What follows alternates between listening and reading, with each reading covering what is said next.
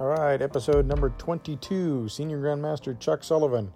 Interesting factoid, he was also on episode number 11, so double that, you got episode 22, and here we are. So we covered on the first one, if you haven't listened to that one yet, that one came out February 12th, so go back and listen to that, and you'll be all caught up for where we start this one. First episode took us from his beginnings in 1959 to about 1964, 1965. So this episode takes us from 1965 to the present and into the future. So great chat with Chuck, and I'm not going to go with too much more preface with this. We'll get right to the show. Okay, so we are down at Casa de Chuck this time. So part 2 of the Chuck Sullivan podcast. Yeah. Yay. Thank you again for having us. Oh, thank you for being here. And this is a long haul for you guys. That's okay. It was well worth it. So got to see my sister, got to come down and see you guys. We're on a That's podcast. good. Yeah, a twofer. That's always good. Get some tech issues out of the way, so all good. Yes, indeed. And thank you for the tech issues. My pleasure. Much appreciated. So I think when we left off the last time, we had just covered through part of the 1960s era. So we went and talked briefly about Hawthorne, but how did the end of the 60s finish out? Where were you guys at? Where were you at the end of the 60s and the 70s towards, as far as training and teaching going? All right, the 60s, we were at Crenshaw through about 66, and then we moved over to Hawthorne Boulevard into Englewood, and let's see, that had to be, like I said, about 66, and then we were over there for a few years, 69. All right, I think till about 72. Because in 69, a friend of mine and myself opened a bar in Westchester, and Mother's? A beer bar. Was that Mother's? Mother? No. That was Father's. Father's. Yeah. Okay, there you go. Close enough. Actually, because Mother's was the place to go in that area at the time. Nice. There was only a couple of places. I mean, they packed that place, to the gills. I mean, they packed it till you couldn't get a sardine in there. And we figured if we could just get their overflow a few miles west, that we'd be okay. Nice. And we opened up. Unfortunately, at that particular time, people going out and drinking beer with their friends, and it was all kids. In fact, I mentioned many of them didn't even have valid IDs, but they're phony. But they were having a good time. And then all of a sudden in 68 comes the Tet Offensive in Vietnam. All right, well, when the Tet Offensive hit, by 69, it got serious. The war then it really became serious. And in 69, the draft let everybody know that if you weren't in school and getting good grades, you were going to be drafted into the United States military, and you were going to find your way to Southeast Asia, and it was going to be Vietnam all over it. So everybody started really knuckling down, and those that didn't got drafted. And all of a sudden, people going out with their friends and drinking beer wasn't the thing to do anymore.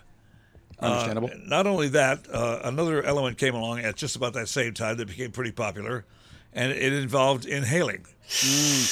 So you didn't have to have an ID for that. They delivered. It was probably not any more expensive than going out and drinking beer. And all of a sudden, these clubs began to they began to fold. And what happened with ours, of course, it didn't fold. It just never got going. So we spent a couple of years just kind of limping along until we finally sold the place. But we did have a lot of fun there. Anyhow, but that has nothing to do with the art. During that particular time, though, I remember I was working my full-time job, and then I was running the bar 3 nights a week and every other Sunday, and then I was teaching 2 nights a week. And my wife told me, she says, "You can't do this." And I thought she meant, "I forbid you from doing this." And I said, "Oh, yeah? You watch me." Well, she was right. I couldn't do it, but not for the reasons I thought. I just couldn't physically do it. So eventually things started just, going away. And at that time is when we closed up the Crenshaw School. And in the early 70s, the art took a big hit. Mm-hmm. The early days is when it had its biggest leap forward.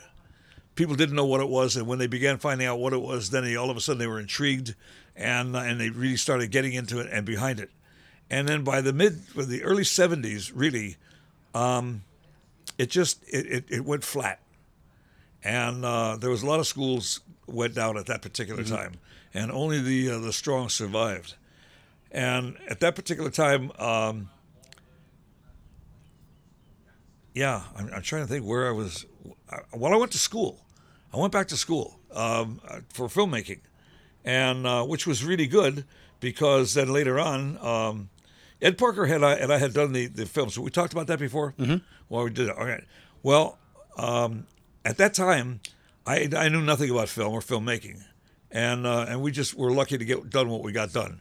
So then I figured, well, if I'm ever going to do this again, I want to know a little bit more about what I'm doing. And so I went to school, and I took about 2 years of filmmaking in the evenings and so on. And I just worked out occasionally with friends and so on. And then in about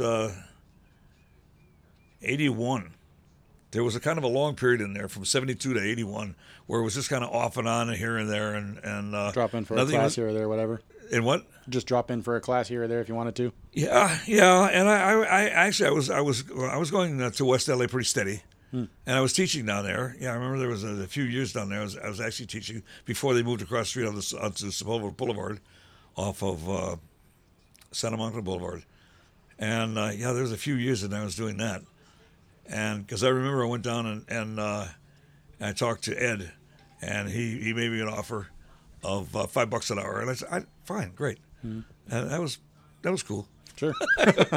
Because I'd have done it for nothing. Yeah. And as a matter of fact, later on, it's exactly what I wound up doing because George Waite came to me and told me, he says, things are really rough, Chuck. Would you mind, if we didn't pay you for a while? And of course, for a while meant from now on. Right. So which is what it was. And I said, fine, George, no problem. And I just taught, and I just kept teaching and kept going there. And that went on for quite some time. And then finally, it turned into about 1980.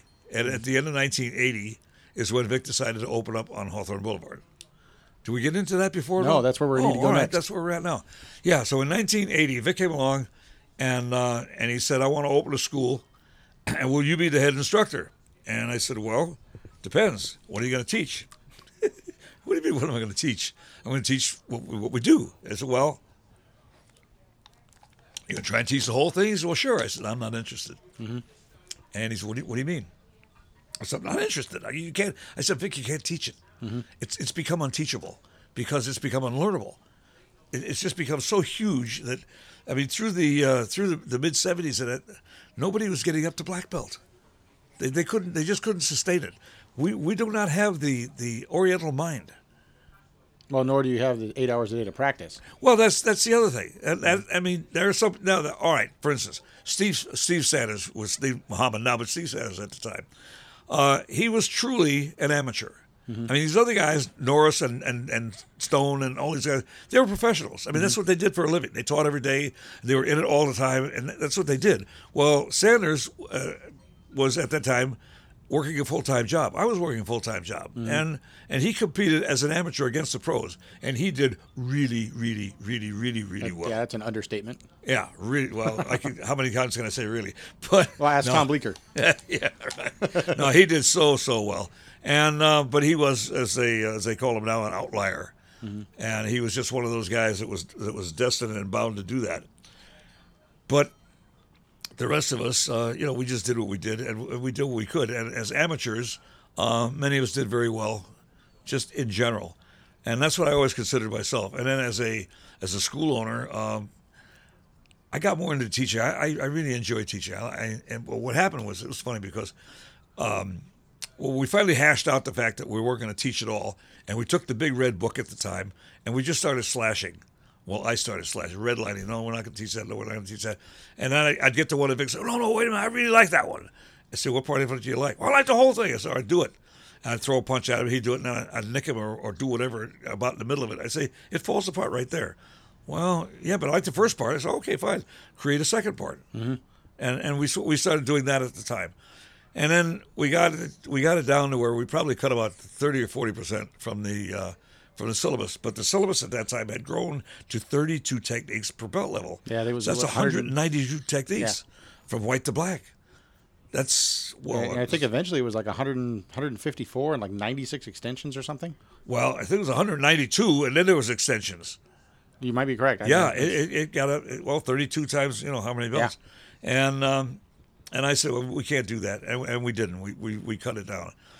And the old man used to come down all the time and watch our classes. Mm-hmm. And he really enjoyed what he was seeing, and he sanctioned every one of the promotions we ever made. There wasn't one time that I called him and said anything about promoting someone, and he said, well, I'm not too sure about him or whatever. Never. Mm-hmm. So we all of our promotions were 100% sanctioned by him.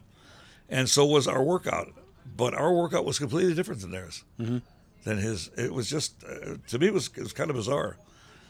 Anyway, then things went that way, and the school went on. Oh, when he first opened up, he said something. I said something about, what time are you going to start the classes? Because I worked until 6, and I could have to bust my buzz to get there before, even by 7, because I would close up and I couldn't always get out of there when I wanted to. Anyhow, you had a client or something. He said, well, we'll start up at 7. I said, I can make that most of the time. That's fine. And if I can't, somebody can start it. I can just jump right in. And he said, well, you're not going to teach the beginners. I said, wait a minute. What do you mean I'm not going to? You're going to only the advanced class. And I said, no, I'm going to teach the beginners. I said, because first of all, that's the most gratifying. That's when you see the biggest leap in cognition and everything. I mean, all of a sudden they're like, the lights have been turned on. Oh my God, I can do that. I can do. Oh, what else? And what else? And I said, anybody can run an advanced class. Mm-hmm. Anybody, literally, any belt you take, a brown belt can run an advanced class for black belts. They all know. They know all the stuff. All you got to do is conduct and say what you're going to do tonight. Mm-hmm. And usually, what you do is you look around at the crowd. You say, "All right, what do these guys or these people, women, whatever, what do they need the most?" And you try and gear it toward that. And you may change in the middle, because there's no syllabus. There's no actual lesson plan. Although I did have a 100 lesson plan. Yeah, you were showing me some of the index cards earlier. Devised. It was great, except for one thing. Not everybody was there all the time, and that was the killer. Because then you'd have people in the class that weren't there the week before, so you couldn't have a review. So that meant what? You had to teach it. Yep, teach it Well, again. you couldn't do that for 2 people when there's a class of 20. Right. So these people kept missing out. I'll tell you a funny story. One night, we were doing five swords, which initially was the 5 count. Mm-hmm. All right. Then it became 5 swords. The names. Only the name changed. The technique didn't. And I had a brown belt come up to me after the class and say, "Wow, Chuck, that was really neat." And I said, "What? Is that technique?" I said, "You're a brown belt and you never saw everybody's favorite technique?" How did he get to brown belt? That's what I'm asking. Yeah. How? He just missed the classes on the particular night when they were doing. Don't you have to test with it? No. At that time, in those days, we had no tests. Oh, okay. There were no tests. No. So the tests have been a blessing and a curse at the same time, as far as testing is concerned. The blessing is that now you get a chance to see everybody. The curse in the beginning was the fact that things like this would happen. So when you first started doing testing, you'd find people that slipped through the cracks eventually at some point, so you got to catch them up. That's right. Yeah. So, but the old man didn't need to test because why? He's teaching all the classes himself. He was the guy that was teaching. Right. And he never missed a class. And if you did, that was your problem. And then once it expanded, then he told you when you were ready. And he was I'd say he was never wrong. Really. I mean, he never promoted anybody that didn't deserve promoting. Now there might be, and the other thing was, the thing I like about what we do is that you test when you feel ready. And you tell us when you want to test, and you test when you want to test. Because in those days, the tests were infrequent. And, I'm sorry, the promotions were infrequent. There was no test. And what would happen is somebody would be on the cusp, but not quite ready. Well, then within a few weeks or a month, he'd be ready, and he'd be right there, but they wouldn't test for another 4 or 5 months. Right. That happens a lot even these days in a lot of schools. Oh, sure. So it isn't fair. It isn't fair to those people. They've got to wait that extra time when they're ready and should be progressing. Right. So we circumvented all that by letting you test when you want to test. Now, there may be some time when somebody would want to test right after they've just tested, and you might, tell them in all sincerity, hang off a while. Yeah, and that's the best thing you can do as an instructor. Absolutely, because that's what your job is. That's what you're supposed to be doing. So, anyway, we We didn't test. I didn't test for any belt that I ever received up until the IKCA instituted its testing program, and then I tested for 8th, 9th, and 10th. Mm-hmm. And I tested right along with everybody else. Granted, we had to judge our own tests, but if you can't be honest with yourself, Yeah. then there's something really wrong. And we wouldn't have tested anyway. It was just a formality, but we had to do it. I insisted on it. We had to do it. Well, if you're going to hold everybody else to it, Absolutely. it speaks something for integrity-wise if you're willing to put yourself through it. Absolutely. So, you know? So I started teaching beginners. Oh, it's funny. Because Vic said, "Oh, you don't teach beginners." And I said, "Who's going to teach them?" "Well, we'll get some guy." I said, "Holy, see," I said, "See, that's the problem, Vic." I said, "Who taught you your basics?" "Well, you did." I said, "Exactly. Do you feel lacking?" "No." "Well, no." "Okay." So when it comes to these people, I want to be the guy. I want to be. What happens in most schools is your first group is your best group. Just almost every time, because they're the ones you bring up, you really nurture and bring up, and then in most schools, somebody else takes over that job, and before you know it, it's the blind leading the blind. Right. Some purple belt is teaching the basics. He hadn't got him himself, not really. I mean, he's got him when he's to the point. Yeah, but not the same way the instructors have it. That's not the same way that the seasoned guy has got it. The guy who's seen it all, the guy who's seen how people learn different things, and one of my favorite stories is. We used to teach everything from the square horse. Teach you forward, hands on your hips. And you would cock it over here to deliver it over there, like an inward block. Outward block, you cock it across your face and then throw it out. And then all of a sudden you turn the student over into neutral bow, and now everything changed. So I had this one guy, and he kept putting his hand back on his hip. Well, that put his hand facing east, but his opponent was facing north. And I'm saying, "No, bring your other hand to the fight. Bring it up here to your chest." And he couldn't do it. He had practiced so long and so hard, his hand on his hip, that he literally, I'd take his hand and put it on his chest, and I'd say, "All right, now get you," and he put it right back to his hip. And then when he was doing his block, he was going left to go right. He was going east to go west. And I said, no, it's right for bam, it's right here. You don't cock it way over here. And he looked at me finally with a look of disgust, and he said to me, Why did you teach it that way? "Exactly. Why did you teach me that way?" And you know what I said? I'm never teaching it that way again? Duh. I said, I was stumped. And of course the answer is simple. Because that's the way I learned it. And that's the way I taught it to everybody. And so far, nobody had complained. Maybe they had internally, but they hadn't verbalized it. Right. And until somebody finally did, I wasn't aware of the fact that people were having a tough time. And when I look back, I could see, yes, a lot of guys still had their hand back on their hip. I never corrected it because there were too many other things to correct. So I just didn't catch one thing. And here were people that I was trying to make, into what we do, and they had these bad habits that they had started from the beginning. And they just couldn't get out of it. And then that's what I realized. We have to stop doing this. Yeah. And that's what I told Vic. I said, from now on, whenever a new student comes in, forget the horse completely. And from then on, I said, we get into the neutral bow immediately. Immediately. And that's where you start from. And that's where you're going to fight from. That's where you start from. There you go. And from then on, we did that. But even at first, Vic was very opposed to it because that's the way he learned. And he didn't have any problem with it. And a lot of people didn't. But I don't care if only one person does. But then you get a significant population part that does, and then then you got a problem. Even if it isn't significant, if it's only a few poor people that can't get it, why did you start that way when you didn't have to? Well, all right, it's like, oh God, there are so many other things that you learn through trial and error. The short outward block. I mean, it's completely useless. It's worthless. Yeah, but it's being taught deceiving by people in schools who are charging money to teach somebody something that's absolutely and totally useless, worthless, and as a matter of fact, dangerous to themselves. Agreed. Yep. I got a question that came up that I thought of while you were that last point you were making. Calling a spade, this year is going to be 60 years in the art, right?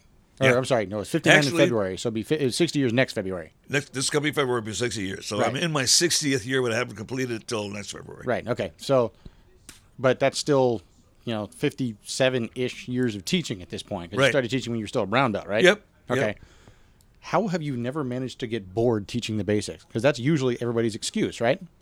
I can't teach the basics anymore. I'm bored of teaching the basics. How do I, how have you never managed to get bored? Because that's when you see the greatest advancements. That's when you see the light bulb go on. That's when you see them go from crawling to standing to walking to running to kicking to punching. I mean, and it's all there in those half a dozen things that we do.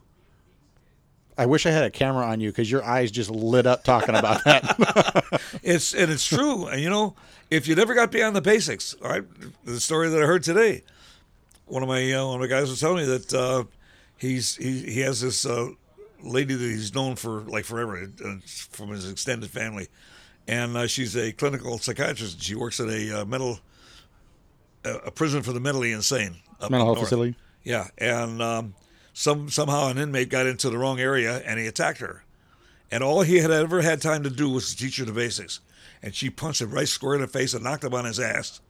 And by that time, there was other people in there, but I mean, he never got a chance to grab her. He never got a chance to control her. But he says, I never got a chance to get much further than teaching her how to block, punch, kick, and various hand weapons. Mm-hmm. But he says she just doubled her fist, and she's a nice, absolutely straight punch in the face, and the guy went down. That's beautiful. Yeah. So here was somebody with nothing more than the basics. So that's maybe yellow or orange belt level? Yeah. That's awesome. Right. Yellow or orange belt level. Yellow belt, orange belt, because we weren't teaching yellow at the time. Yeah. But that's when you learned your basics. And we are teaching the yellow belt now as a mandatory, and it's because so many of the schools have been doing it, and they tell us that it works out a whole lot better for the student. And we're like, great, wonderful. Yeah. We'll do that. I mean, that's a testament to everything that happens with the IKC. It's always, hey, we got this idea. And then we talk about it and go, yeah, that's what we're doing. Absolutely. It's Absolutely. Awesome. Yeah, if you can't change with the times, or when somebody comes along with a better idea, something's wrong, drastically. And I mean, to some point, that was kind of the situation Mr. Parker found himself in. In the late '80s. That story that we've heard floating around so many times. He goes to a test, and the only thing he recognizes is the name of the techniques. Yeah. I think we talked about that last podcast, but right. Yeah. Well, that happens with the generations, and each generation going further. See, he didn't have what we had, video. Right. It wasn't there. It didn't exist. He didn't have it. And he lost track of the black belts as soon as they left. And then he never saw the ones that they created, and the ones that they created, and the ones that they created. Right. And by 3 or 4 generations, that's it. It was gone. Right. The system was gone. Well, the benefit for the IKCA is you never have to worry about that. Mm-hmm. Everything goes through headquarters once you get past Brown. So that's right. Game on. Everybody, what he would have given to have been able to see, correct, and either promote or not promote every single black belt that had come through the system, his system. Oh, my God. Of course, that would have taken all of his time. Yeah. Because his system was obviously much bigger than ours. I mean, he was, with the people he had and so on, all over the world over, that would have been a totally full-time job. Yeah, full-time staff just to do that. That's right. Yeah. So that would have been a logistical nightmare. It would have. Yeah, it would have. So, okay, so taking back, we kind of jumped off of the Hawthorne School. We're going to go back into it. Right. That's the first school that, as far as I'm aware, just from doing my Googling, my Google foo. Right. That's the first school where we actually had video cameras show up to, other than the one film you did with Mr. Parker. But there's video out there from the Hawthorne School. Specifically, I know there's a video from your 7th promotion, and there's some video of you sparring with various people, and Steve Sanders, and I think even Robert Temple's on there again in a couple places. Robert Temple and John Conway Jr. did a terrific impromptu match. Yeah, they're just messing around. You see other people fighting behind them, and just going at it. And video came along, and actually Ed Parker and I went partners on a video outfit. There was a Sony CV2000. Why can't I remember stuff like that? CV2000. Who cares? How much did it cost? Maybe that's why. Actually, at the time, it was something like $1,500. It's a lot of money. Wait a minute, and that was when? It was in the 60s. Oh my God! It was the first commercial video, and it was 2 pieces. One was a walnut cabinet, about 24 by 18 by 16 high, and had 2 parts that the lid lifted up, and a 9-inch black and white monitor popped up, and the other side was a reel-to-reel 1 hour tape that you had to thread through, and it had a forward and a reverse, and a fast forward and a fast reverse. I'm sorry, I had a forward and a forward for record, and a fast forward and a reverse at a digital counter. So you can see where you're at. I'm sorry, not digital. Analog. Yeah, analog Wow. numbers that came up and tell you how many feet you were. And it was usually off by about 4 feet anyway. So that was worthless. That was completely worthless. And the tapes cost $75 a piece. I'm trying to do the math, adjusted for inflation and whatnot. I mean, what in the '60s didn't houses sell for like $30,000? No. Like maybe about $3,000 For a house? No. Oh, houses you talking? I'm talking about the unit. Yeah, no. No. In the '60s, let's see, we paid $15,500 for our first house, and that was in around So the 1960. video outlet, the video piece was 1/10 of what you paid for the house. Yeah, Holy crap! yeah, it was a lot of money. Yeah, that puts that in perspective. Wow. And like I say, the tapes were $75 a piece. Yeah, that's all. There's That's like about $400 or something Yeah. like that today, $450 something. So we used it over and over and over until it finally, it kept breaking and so on. So we finally retired it and we bought a new one. Bit the dust and we bought a new one. And I remember at the end of the partnership, because business had just declined and limping along so badly, we were going to start. I could tell we were going to start having to dip into our pockets to pay the rent. Mm-hmm. And I said, as soon as this thing is a loser, we have to get out of it. And we did. And I remember that Ed had one more draw that I had, and so we agreed that I'd take the video recorder. So I kept the video recorder. nice. And I finally sold it to the manager of Art LeBeau's Club on Sunset Boulevard, the one that used to be the old Ciro's. That's going back way before my era. Way before your time. Yeah, it was a big Hollywood iconic nightclub, and it was built as a nightclub. It wasn't a building that they put a nightclub. It was built as one. And I knew the manager. He was one of my brown belts, and it was funny because he says the cashier is stealing from us. I said, why don't you fire her? He said, well, she's the owner's sister. So we went in one night after closing, 2 a.m. or whatever, and we drilled a hole, and the lens was about like 4 inches across. I mean, this is a lens. I'm talking diameter, And so I said, she's going to see that. And he said, oh my God. He said, she'll see that in a minute. It was right over her shoulder. But it was under a staircase, and they had put in shelves and they had liquor stored in there. And I said, well, we'll drill holes in a pattern and tell her we needed to be aerated. And then we put bottles up against it. You couldn't tell a bottle from the lens. So we disguised it that way. Camouflage. Yeah. And the first night he used it, he said after they closed up, he came and he said, I want to show you something. And she got so pissed off, she quit. Nice. Yeah, nice. Didn't have to fire her. That way her brother didn't have to fire her. Yep. And Ronnie kept telling me, she's stealing, Art, she's stealing. And Art was like, no, not my sister. He says, I know how much a bottle of booze brings in. He says, I know. And he says, she's been seen stuffing money in her stocking by the waitresses. Anyway, that's neither here nor there. But it was a good story. Yeah, it was a good story. It was an interesting way to, because by that time I had no use for it. What was funny though, because years later, Tom Bleeker was married to Linda Lee, Bruce Lee's widow, and he said, Bruce has got this old recorder. I said, you're kidding. And he says, no, it's reel to reel. And I said, you're kidding. Because I had some tapes. I still got them. And I said, but I have nothing to play them on. Right. Well, this was like years later. Bruce is already gone. Well, obviously, Tom was married to his widow. And he brought it over. And sure enough, he played my tapes. And those days, those machines were so unstable that even if you had the same machine, it might not play the tapes played on one machine on the other. That's just crazy. Yeah. But these did. And I was able to see some of these old tapes. That's awesome. That we had. But there was no way to transfer them. Or do anything with them. Yeah, now there's actually companies that specialize in that, but they charge an arm and a leg for it. But, Yeah, well, the stuff I have on there, I wouldn't care about anyway. So. Yeah. But that was, yeah. Okay, so segue. Let's. I love this. The mini story. Again. We're gonna come back to Hawthorne Again. Yeah. So around Hawthorne Boulevard, 1980s, and that went on. Vic went on over there until about 85 or so. Now there were how many? You were what? Shoot, I had the number and I just lost it. There was a certain number of black belts that came out of the Crenshaw school, and then how many of them? Your ballpark number? Do you remember how many of them came out of the Hawthorne school? if I'm not mistaken, it was just one. Eddie Really? Ramos. Wow. Eddie Okay. Ramos, I believe, was the only black belt we had come out of the Hawthorne School. Okay. In the few years that we're there, he started as a kid. Now, Hugo Rojas has become a black belt since then. I mean, there was a few of You saw some of the students from that point, Yeah, but he was yeah. the only black belt that came out. Right, but Okay. they weren't at the time. They were subsequent to that. Right. And so they came out of there at that time. On Crenshaw Boulevard, there was 15. That's right. We had 15 black belts come out of that school.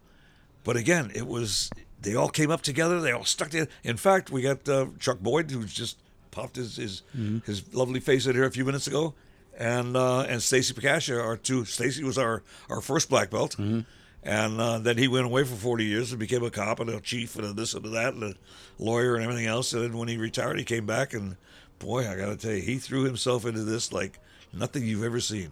That's awesome. And having been there for the number of years that he was, he picked it up like it was yesterday. Yeah, there's a video out on the IKCA website about that too. Yeah. Back after 41 years. 41 years. Yep, hadn't put on a gi in 41 years. Oh, he did. He put on a gi one time, came down to the Hawthorne School, and was going to get back, but he couldn't. He just couldn't. He wanted to so badly, but being a chief of police and everything, Yeah, I didn't have forget time. about it. There's no way in Good the luck. world you can carve 2 nights a week or even 1 night a week, 1 night a month out of your schedule to go do, to play with the boys. Yeah. But anyhow,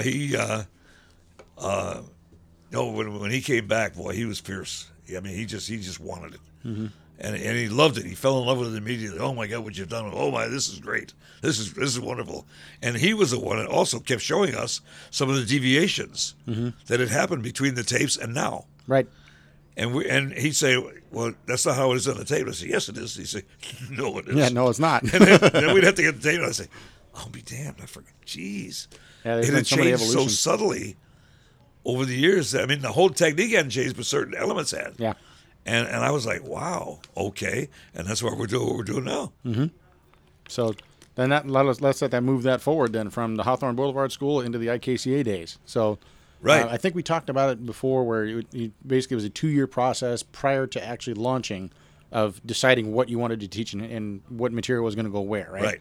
So then moving that forward. Well, wait a minute. In the very beginning, Vic kept coming to me and saying, we got to make videos. I said, why? He's because everybody's making videos. I said, ask me if I care. What do I care what everybody's doing? And I said, forget about it. It's not viable. Forget it. No, we got to do it. And then all of a sudden, one night, we're standing right out my entryway there, and he's at me again. Got to make videos. And I said, I thought I remembered something. I said, this is kind of interesting. I said, I had a student come to me one night. This was when Chuck Norris was first getting started, and he really there was a point when he first got started where he was struggling. I mean, with himself and his own art, and then all of a sudden he got it, and once he got it, man, he just went he went wild with it. But in the beginning, he was not doing too well, and one of the guys said to me, he says, "Hey, I went to the tournament over the weekend. You'll never guess who won it." Who? It's Chuck Norris. What do you think? I said, well, yeah, I'm not surprised at all. Really? Last time we saw him, he wasn't that good. I said, well, that was the last time we saw him. I said, the guy's a comer. I said, you could tell it. How long was the time gap between those? Not that long. Oh, Not that long. Months. Really, months. But he was doing it full time, so. Well, he's doing it full time, right? Yeah. And maybe I caught him on a bad night or something because we sparred, and the consensus was that he didn't do well. And I was at the top of my game, and I'm glad I didn't meet him a year later. Because I was up and he was down. It was just one of those nights. Anyhow, so but when he said that, he says, here's what you'll get a kick out of. He says he needed or wanted another degree on his belt, so he sent an 8mm film over to his instructors in Korea to get it. Ha ha ha! What do you think about that? I said immediately, it's a great idea. He said, really? You'd go for that? And I said, well, why not? I said, first of all, Chuck he's an honorable dude, man. He's not going to try and snow him. And you can't with 8mm anyhow. There's no such thing as CGI with 8mm film. So you get what you got, and that's all you have. So I said, if they asked him to see a certain thing and he showed it to them, I said, what could possibly be wrong about that? And what's the difference if you tell him this is what I want you to do? What's the difference between looking at a video and seeing him in person? None. And this was 8mm. Yeah, I mean, as long as it's video, you can actually exactly. see it, As long as they tell him what they want, and he shows it to them. I said, and he could ill afford a trip to Korea in those days. He didn't have two nickels to rub together. So I said, I think it's a brilliant idea, and that's what I said to Vic. I said, you know what? I said, I think we can teach by video. I said, now we got video, and video was still in its infancy. In fact, they were still trying to decide was it going to be VHS or was it going to be beta. Right. Nobody really knew, and there was even a couple more after that. Yeah, Super VHS. And, there was a double stack one. Yeah. And I mean, we really didn't know. But I told Vic, I said, you know what? I said, the way it's going, I said, there's going to be a time when video is going to be so common. And here we are today with an iPhone. Oh, my God. Yeah. It's fantastic.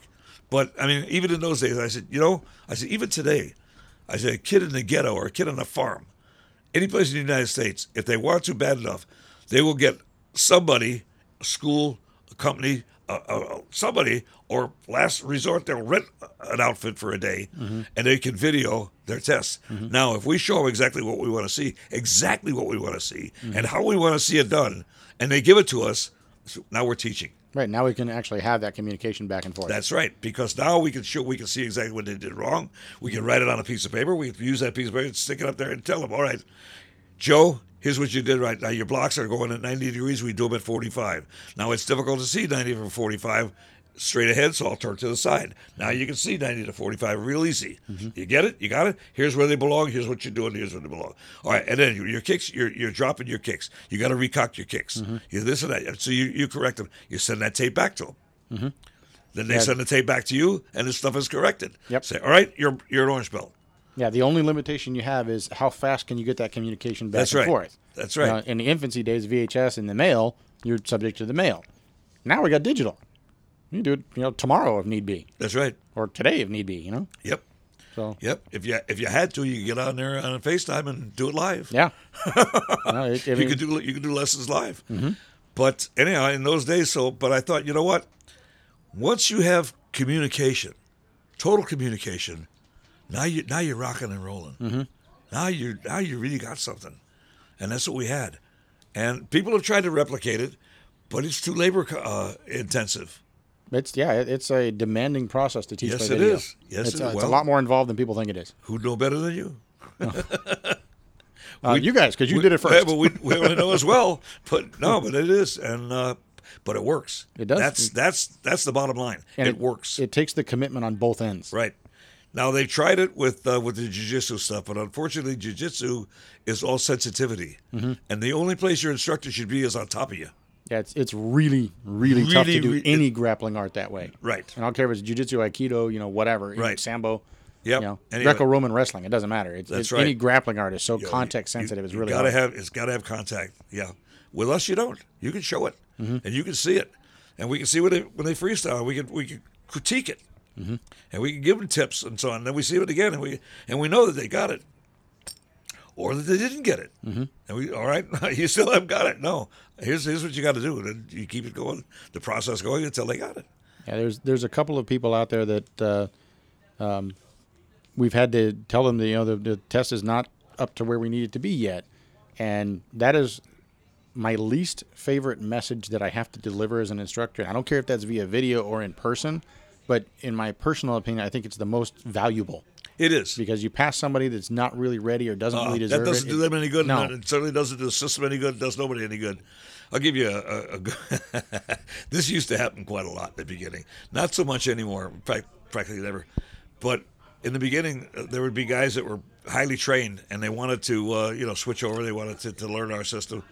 And they would buy the first video, and they would take the test. They'd send it in, and we'd tell them, sorry, bud, you didn't make it at all. Here's what you're doing. And some of them get so pissed off they throw it in a drawer and never look at it again. Until maybe a few years later, we actually got letters like this. I took the critique out of the drawer and I put it in my machine. He said, I was so mad at the time. He said, but I looked at it again, and he says, You're right. Guess what? You were right on everything you said. Can I come back, please? That's awesome. Yeah, it really is. It really is. They said, no, my ego got in the way, and I was like, how dare you? I'm a black belt. I can't pass an orange belt test. Are you kidding me? No, we ain't kidding you, bud. Yeah, even now our failure rate on orange is still almost 50%. Oh, I know. So yeah, no, orange belt is. There's so much information on that tape. Did I ever tell you the story about our first black belt that came through the Karate Connection? I believe you told me privately. I don't know if we said it on air, so say it on air. Why not? Well, this is funny because he had gotten sick, and he had the tapes, and he was coming to the classes also. So he was really accelerating. Best of both worlds. The best. And he said, I got so sick. He's like, I had the flu. He said, I couldn't get out of bed. He says, but at least I could watch TV. So he said, put your tape in. He said, I watched the orange belt tape over and over and over again. He said, I got to the point where I was lip syncing as you were going. He said, I can tell you what you're going to say before you. And he said, all of a sudden one night as I'm watching it, I said to him, wait a minute. So I had to back it up. He said, I looked at it again. He says, I never heard that before. I didn't see that before. What? How could I not have? My God, I've seen this thing so many times. I remember it. How could I not have? He said, I finally figured it out. You dirty dogs. He said, you were coming to my room at night and putting stuff on that tape that wasn't there the day before. He said, because that's the only way it could have gone. No, he said, but there is so much information on that orange belt tape that it's practically a course in itself. Well, it is. That's why it's orange belt. Yeah. You know? It's the beginning, and boy, I mean it's a hard beginning, but it really is. Well, not as hard anymore because now we have yellow. Yeah, that's true. Yellow is a little easier. And somebody, they say, well, what's black belt's the hardest belt to get? I said, no, hell no. The hardest belt to get is your first one. Yeah, that's whether it's yellow or whether it's orange, it's your first belt. Because without that, there are no others. Mm-hmm. You just can't skip by that, and that's what some of these guys tried to do. And I kept trying to impress upon them the fact that they should be watching for the differences, not for the similarities. Because they'd watch somebody and say, "Oh, we do that."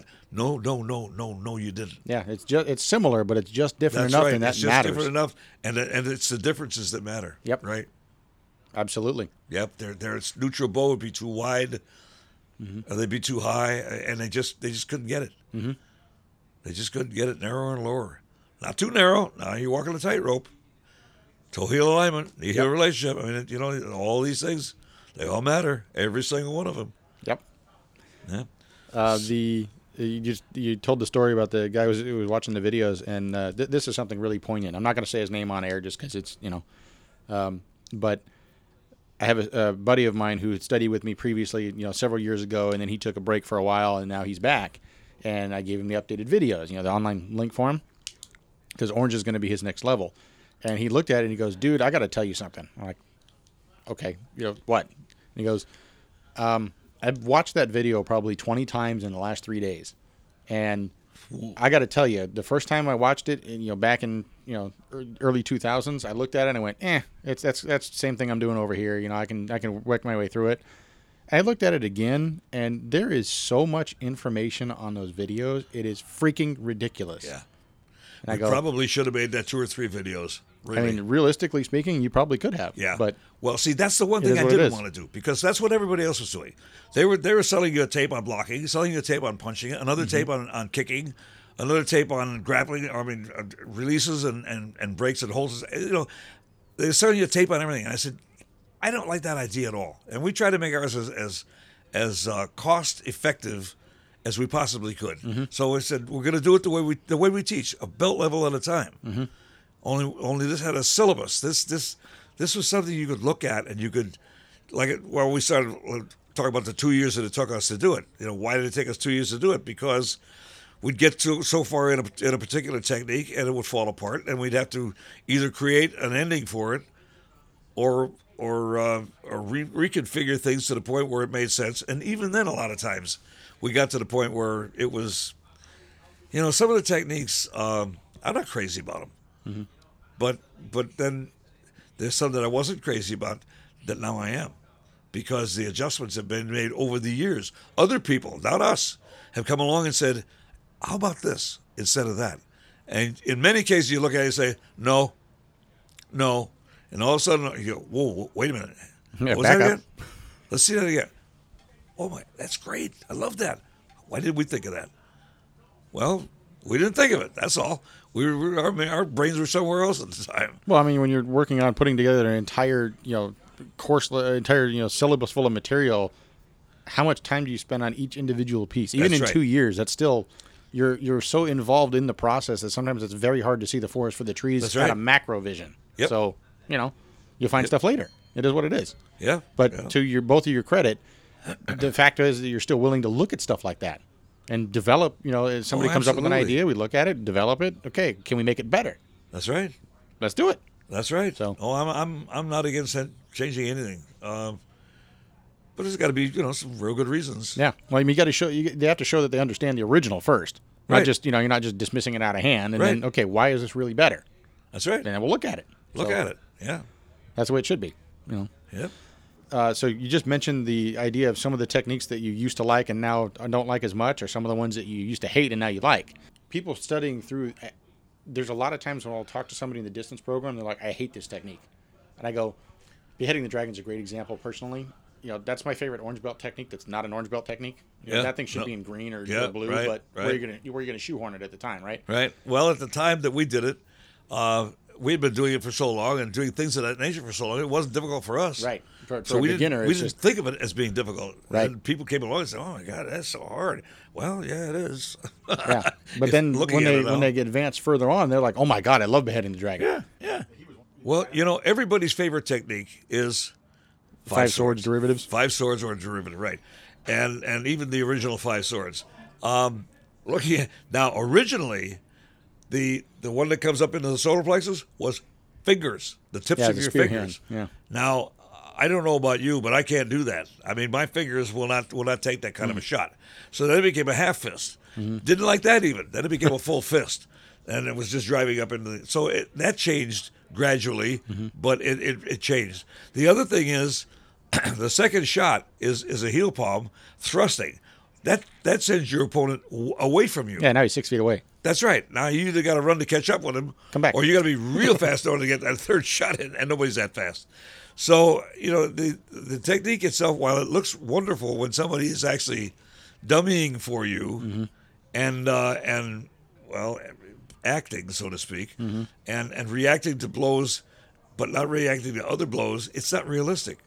And I just don't care for that. So we changed it into a couple of things. Well, first of all, it was Carl Shalio. Big Carl come along and he says, Chuck, instead of going down here, he said, what do you say we just go block, chop, heel palm, forearm, or sandwich, and then we called it, we couldn't call it the 5 count anymore, the 5 swords, so we called it Crenshaw high five, because everybody was doing high fives at the time. And IKC Brown Belt it was technique. on Crenshaw Boulevard that he came along with the idea, and we said, well, we'll do that. So that's a derivative of it, which I love very much. However, even that one, I don't like the sandwich near as much as the double brain splash between the heel palm, splashes to the right, elbow takes forearm. That's not an elbow, it's a forearm, takes it back to the left. That I love. So again, it's even evolved from there. We had a first evolution, then a second evolution. Yep. So that's one, and then of course using the 4 knuckles, which is really not even in the American Kempo system. They don't hit the 4 knuckles at all in any technique I can ever think of. I don't know the whole American Kempo system, so I'll take your word for That's it. something we picked up. I picked up from Jimmy Woo. It's about the only thing, but I liked it. I like that weapon. It's a very unforgiving weapon. If you hit the right target with you, sure. Oh, almost any Yeah, target. well, don't hit him in the forehead, but Oh no! Well, forehead to forehead is and anything to the forehead not a good idea. Heel palm, perhaps. Yeah. But other than that, no. Anything else, though. Anyhow, so yeah, with our Fist of Fury, we use the 4 knuckles and the back knuckles, and matter of fact, even that has evolved slightly because instead of 1-2 to the temple on his right side, and then dropping into the punch up into the solar plexus, and then coming back on the left side. 1-2, and then a half foot to the throat to keep the whole thing on the head. nice. So it basically is almost literally another derivative for Crenshaw High Five at that That's point. right. So That's right. Another derivative of Crenshaw High Five. yeah. So Thanks, there's Carl. all kinds of ways you can play with it, and I like that one really a whole lot better. Yeah. It keeps it all so localized, and the elbow never gets that far away from you, and it's always right there. It's just see that's what happens. People drop it too far down, and then they got to come from down to up. This one, no, it's right there. Yeah, it's really taking timing patterns and looking at minimizing things. So Yep. yeah, And then, of course, it's not just a flailing of arms. Mm-hmm. I mean, the entire body is twisting and turning all at the same Yep. time. And that's what gives you your ultimate power. Mm-hmm. So, yeah, it's changed to a degree. And yet, if you learn the original, it's still good. It's still good. But I just like these modifications that we made. And that's what we're doing with the modifications that you're inserting into these other tapes, which is fantastic. and then we got the same example for Raking 8. That was original one from Black Belt where you used to turn and then you wind up running into the arm. Yeah. Come straight up first and problem solved. Yep. As a matter of fact, I like to put both arms up. That way he doesn't know which way you're going. Costs you nothing. That's just being mean. I kind of like it, actually. Yeah, it's beautiful. I mean, he did choke you first, right? That's right. I'm just saying, yeah. That's right. I was playing with Fernando here a little earlier, and I said, you still got your hands free. I just reached out and grabbed his package. He was like, woo! Anybody's going to leave your hands free. Come on. Yeah, why not? Right. I never understood the logic of let me rephrase that. Some of the techniques in the systems are just like, I mean, who's going to come up and bear hug you with your arms free? It's like it's a weird premise. Yes. But then you have to look at it. It's not just about them bear hugging you. It's a prelude to them picking you up and dumping you if you don't do anything about it. That's right. And it could be during an actual comment, not just coming up. I mean, it could happen during something. Yeah. But if you never clapped anybody in the ears before, I had I was just talking to Willie Aguilar the other night when we were doing the promotion for Archie, and he was telling me about a grappler, and he said that the guy kept egging him on until he finally said, "All right, fine, show me what you." And the guy went to shoot on him, and he clapped him on the ears, and he dropped him. And the guy says, "You can't do that." He said, "I think I just did." Yeah, you can't do that. But yeah, okay. Let me rethink this. Yeah, I had something similar, not quite, but something similar years and years ago. There's a kid who's a college wrestler, and he said, "Well, if somebody got a real good headlock on you, what would you do?" And I said, "I don't know, really. I mean, I know what we do, and I tried what we do, but the kid was more knowledgeable, so he covered up that, and he was practically squatting down, and I'm almost kneeling, had him by the hair, I had his head back." But I really couldn't punch. I really couldn't do much of anything. And he really put it on me. And I mean, and the kid, he knew what he was doing. He was very, very good. And finally I said, I tapped out. I said, "Oh, you got me." And I stood up, shook it off. And I said, "But I'll tell you what." I said, "Do it again." And so he comes at me, and I put a back fist right between his eyes. Didn't hit him. But I mean, he saw that. Anyway, he kind of went back. And I said, "Well, come on, do it again." And then I did a few things. I freestyle him, but doing our kind of freestyle. But he was and he finally looks at me. He says, "But I can't." I said, "Aha, all right, line up." Nice. But I can't. Of course you can't. When I let you do it, when I allowed you to do it, it was easy. It was simple. But now when we're actually in a more combative situation, yeah, you're not going to he just couldn't get near me that same way. because I was going to take his nose off and stick it in his ear. Okay. Let's see. So we've went through the original era in the first podcast. We came basically from 65 through early 80s into the formations of the IKCA. So the IKCA has now been operating since 1990-ish officially. Yeah. I mean, Yeah. that's 28 years. Yep. I believe the number is 12 now have reached the Grandmaster status. Yeah. And I believe there's several more in the pipeline for the next couple of years, too. There's several people at ninth now. There are people. Yeah, absolutely. We got them coming. So, and I love it. I love it. It's like, to me, it's like generals in the Army. You got all kinds of generals in the Army. well, actually, the military now has a statutory limit on how many can be in position, but that's a little different. So, yeah. They're getting paid for what they do. Yeah.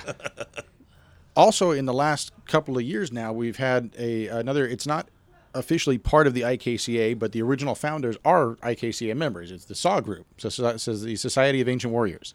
Right. Yeah. Well, that's a totally different thing. Yep. All we're doing there is acknowledging black belts from the Parker lineage.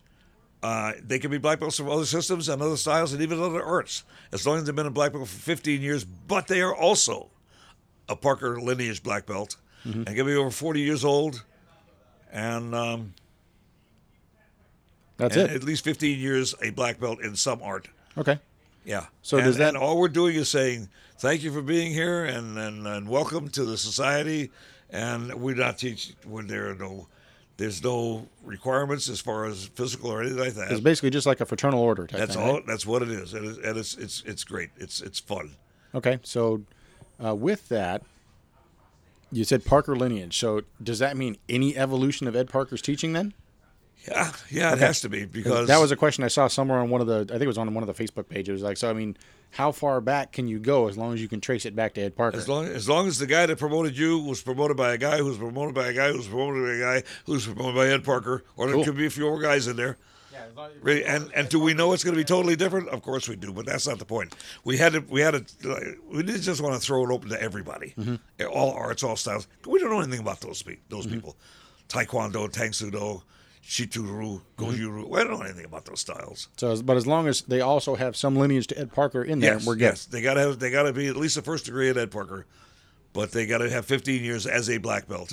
So if they got a black belt in Chito-Ryu, just for the sake of argument, in 2000, and then they get a first degree black belt in Ed Parker's, some lineage under Ed Parker somewhere in 2012, Yeah, it's perfectly fine. that's right. They just got to run their time limit, be 40 years old, and have a black belt in Ed Parker somewhere. That's right. Cool. Yep. But now you got seminars all over the place that are SAW branded now, right? Yeah. We're we've done them. Where was the first one? Ireland. So you had Dublin. It was Dublin. Okay. Yeah. And then we did it on the East Coast. We did it for Dave Gigliotti, and now we're going to go do one in Aalborg, Denmark.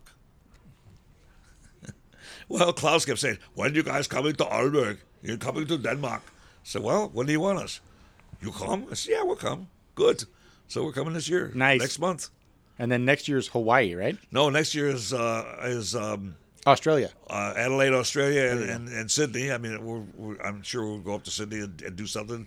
Gary Palmer came in and stayed with us for a week, and it was a fantastic time we had. And we're going to go. He's got a great school. We'll go over there and at least do something at his school. I think Anthony's going to throw a bigger thing, trying to get people from everywhere, but I'm sure Gary will be at that too. But we'll go do something at his school afterwards. And then Hawaii. There you go. You go back to the roots. Yeah, back to the roots. And I have no idea. I think we're going to do it on the Big Island. Okay. Yeah. Do we have a school out there now, or is it? No. We're going to figure it out later. Right. Right. No, that doesn't make any difference. We'll, find some place to do it. And there's we got a guy over there that was with us years ago, and he had an interesting life. He was a sniper. Oh, yeah, Yeah. okay. I can understand why the term interesting applies. Yeah. So anyway, he had some pretty interesting stories, but I don't have any idea what he's doing now. I can look him up and find out if. I'm sure he'll be there if he knows that we're going to be there. Yeah, probably But a good idea to do that. He's on the main island. He's on Oahu. We're going to do it on the island of Hawaii. Okay. Just more to do is bigger island. And, Honolulu is, you might as well be in Santa Monica. Really. Other than the Honolulu- historical significance pieces, yeah. Yeah. And you can only see those so many times, so. Right. Yeah. But it's a city like, it's in Hawaii, but it's not a big city. Okay. So we're wrapping things towards the ending here. Literally, we covered the whole piece that we didn't get a chance to cover on the last show. So the future looks like seminars all over the place. We've got now some of the other IKCM members are now throwing their own seminars, which is awesome. Right. I mean, right. that I think is Absolutely. fantastic. Yeah, AC Yeah, and V. and V on the East Coast. Yeah, beautiful. I love it.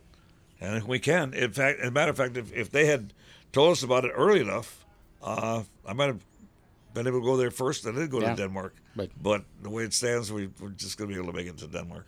I think he's looking at trying to make that a recurring seminar on the East Coast, too, which would be great. It'd be great. Yeah. So, there's a bunch of people clamoring for a West Coast seminar again, so Yeah. We'll see what happens. We're talking about that. Brian Antak and James Parsons, and we'll see what we come up with, and if it looks like fun, I'm in. yeah.